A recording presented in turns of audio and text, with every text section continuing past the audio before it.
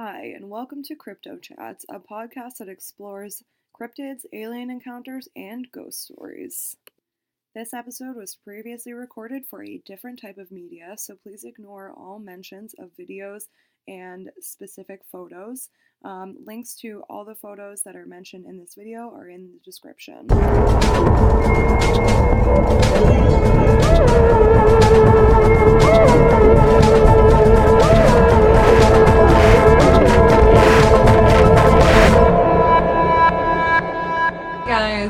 Welcome back to another episode of Crypto Chats.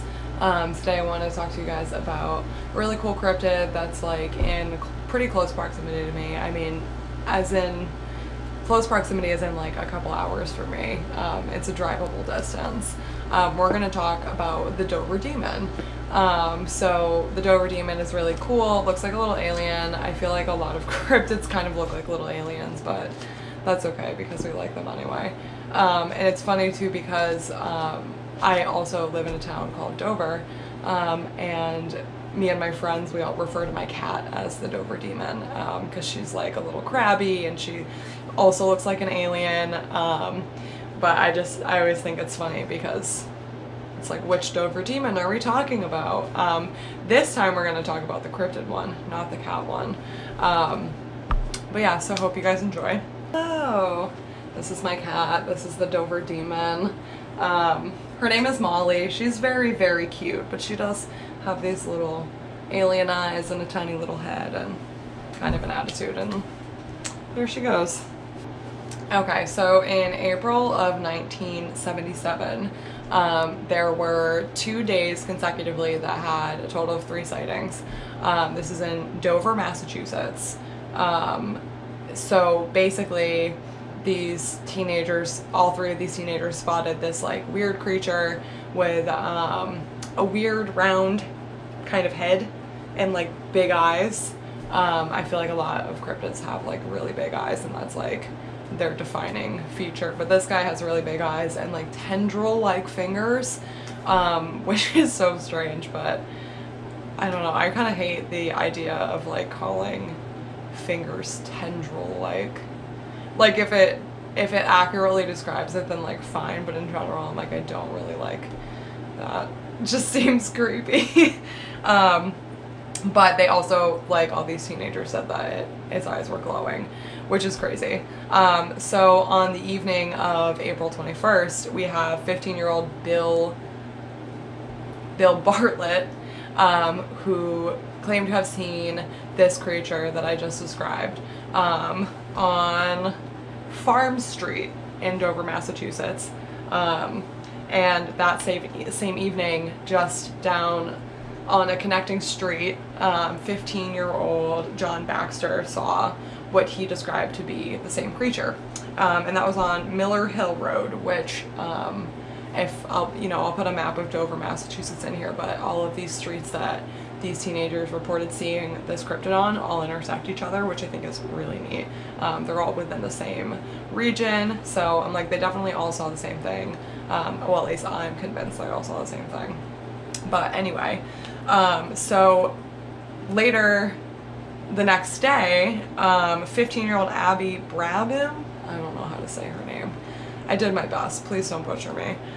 She sees the same creature on Springdale Ave, which again, if you're looking at this map of Dover, Massachusetts, they're all relatively in the same area. They all connect to each other in some way. Like, these roads are all in very close proximity to each other. So it's like very, very realistic to think that they definitely all saw the exact same creature, especially because the 2 boys, John Baxter and Billy Bartlett, both drew sketches, and I will show them here. And as you guys can see, they're very, very similar to each other. So there's no doubt in my mind, at least, that these teenagers have seen the same creature. It's interesting too because in 1972, there was another man, Mark Sennett, who saw what he thought was the same creature after hearing these reports, but in his situation, he didn't get close enough to get an actual good look at it, whereas like with these teenagers, they were like, one of them saw it sitting on the side of the road, like on a stone wall, just watching them. One of them saw it like kind of come up to the side of the street and then like dive back into the bush. I don't remember where the third one was seeing it, but I would assume it was probably in the same kind of like wooded setting, maybe darting across the street or jumping into the tree line or something along those lines. So when you're talking about like the description of the Dover demon, it honestly sounds like horrifying until you start listening to the way that some people describe it. Like one person described it as having a watermelon shaped head, and the body of an emaciated monkey. And I'm like, that, I'm sure in real life is so scary, but if you're just like thinking about it, you're like, wow, that looks fucking stupid. He doesn't look stupid. I'm just saying that's a silly description. But it's just really, it's interesting to like picture this creature in your mind, like something with like a weird skinny body and like a giant watermelon head. Like that's just like so crazy and like straight up like out of like a child's imagination. Another thing that people who have like reported seeing this cryptid have said is that it like has been seen walking on 2 feet, but seems like, because the majority of the sightings have been this way, it seems like that it enjoys running on all fours, which is definitely scarier. I feel like when things like come at you on all fours, it's like, and especially if it's like a humanoid thing, like it's definitely, it just makes it like so much scarier to see like a human like running at you on all fours, or like something that you perceive to be vaguely humanoid running at you on all fours. That's just like a, that's like a fuck no, like please stay back kind of moment. Okay, so in most of these sightings, like these kids were interviewed by local newspapers and gave their report of what they saw to these newspapers to type up articles about them. So I have like the stories, like the typed up stories that were reported from these kids, and I want to read them to you guys because they're pretty interesting. So first we have Bill Bartlett. I'm going to read his first.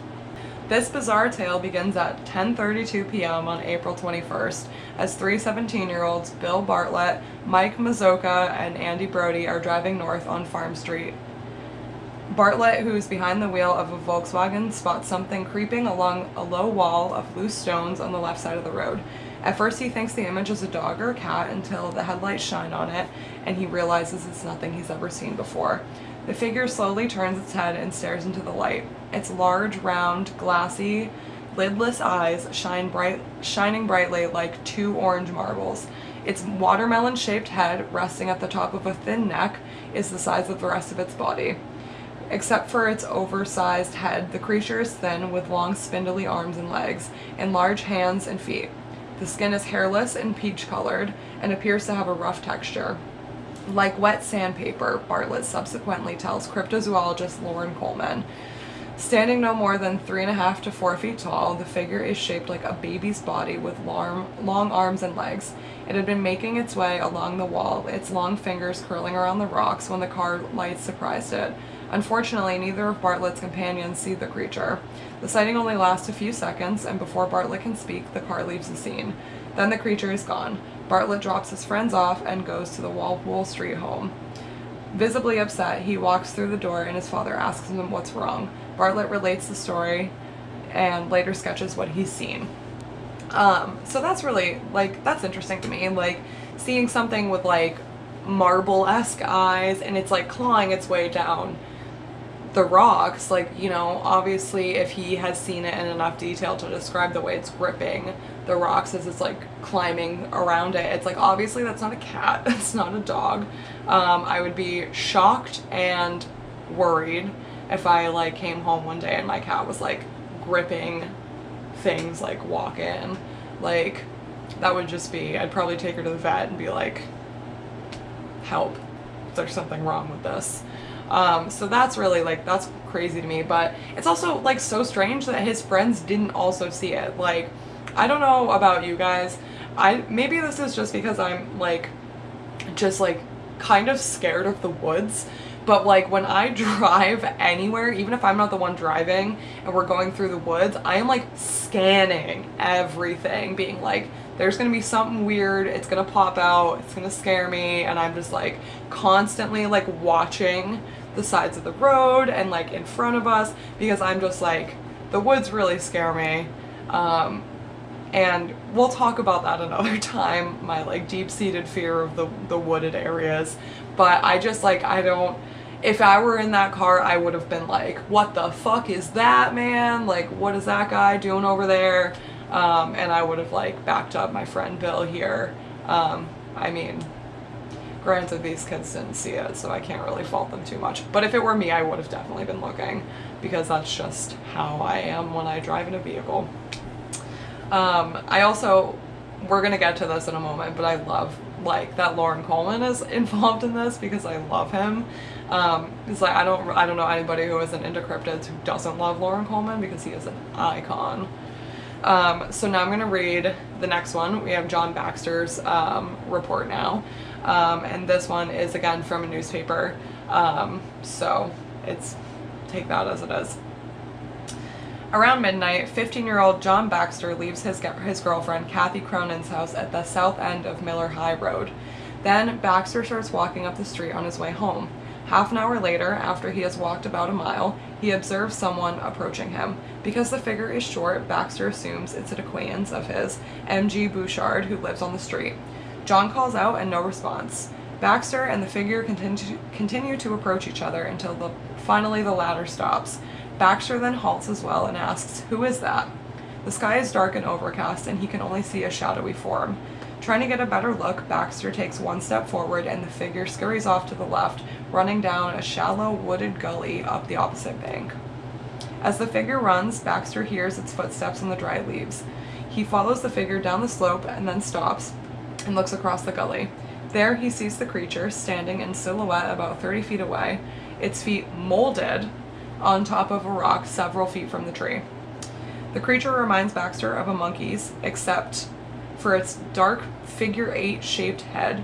Its eyes, two lighter spots in the middle of the head, are looking straight at Baxter, who after a few minutes begins to feel uneasy. Realizing he has never seen such a creature before and fearing what it might do next, he backs carefully up the slope, his heart pounding.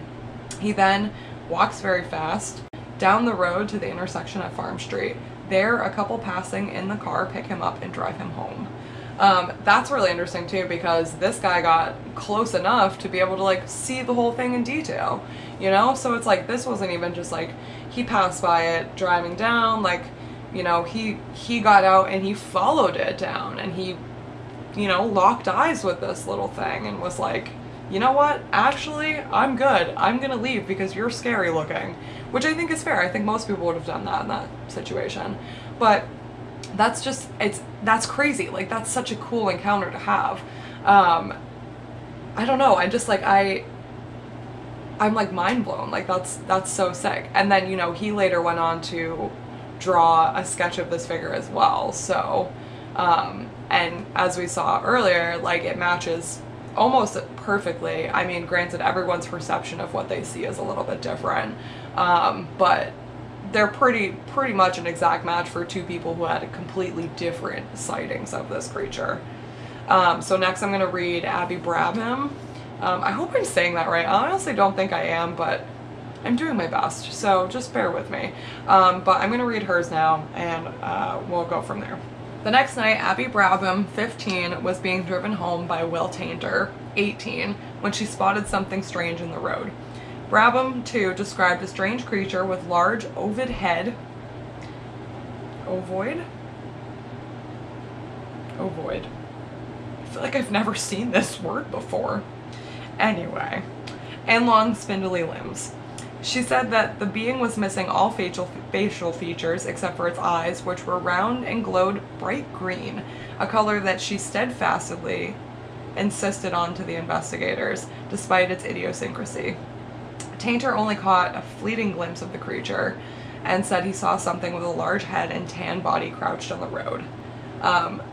That's not a lot of information, but it's interesting that her her friend had also spotted it too, and described a similar color to the skin that was previously reported by Bill Bartlett, with it being like peachy, almost like tan is another, you know, it depends a little bit, I think, on the weather that's happening that night too. If it's overcast, it's going to look a slightly different shade, and it doesn't seem like they really had too many like lights on it. But I just think this whole thing is so cool that like these people have, like, literally, like, Bill Bartlett and John Baxter had sightings within 2 hours of each other, and then the next day this girl and her friend also see the same, what is described as the same thing, you know, and like her testimony of its appearance like lines up perfectly with Bill and John as well. And then, you know, her friend Will also seeing it and describing its like large head, which is a key part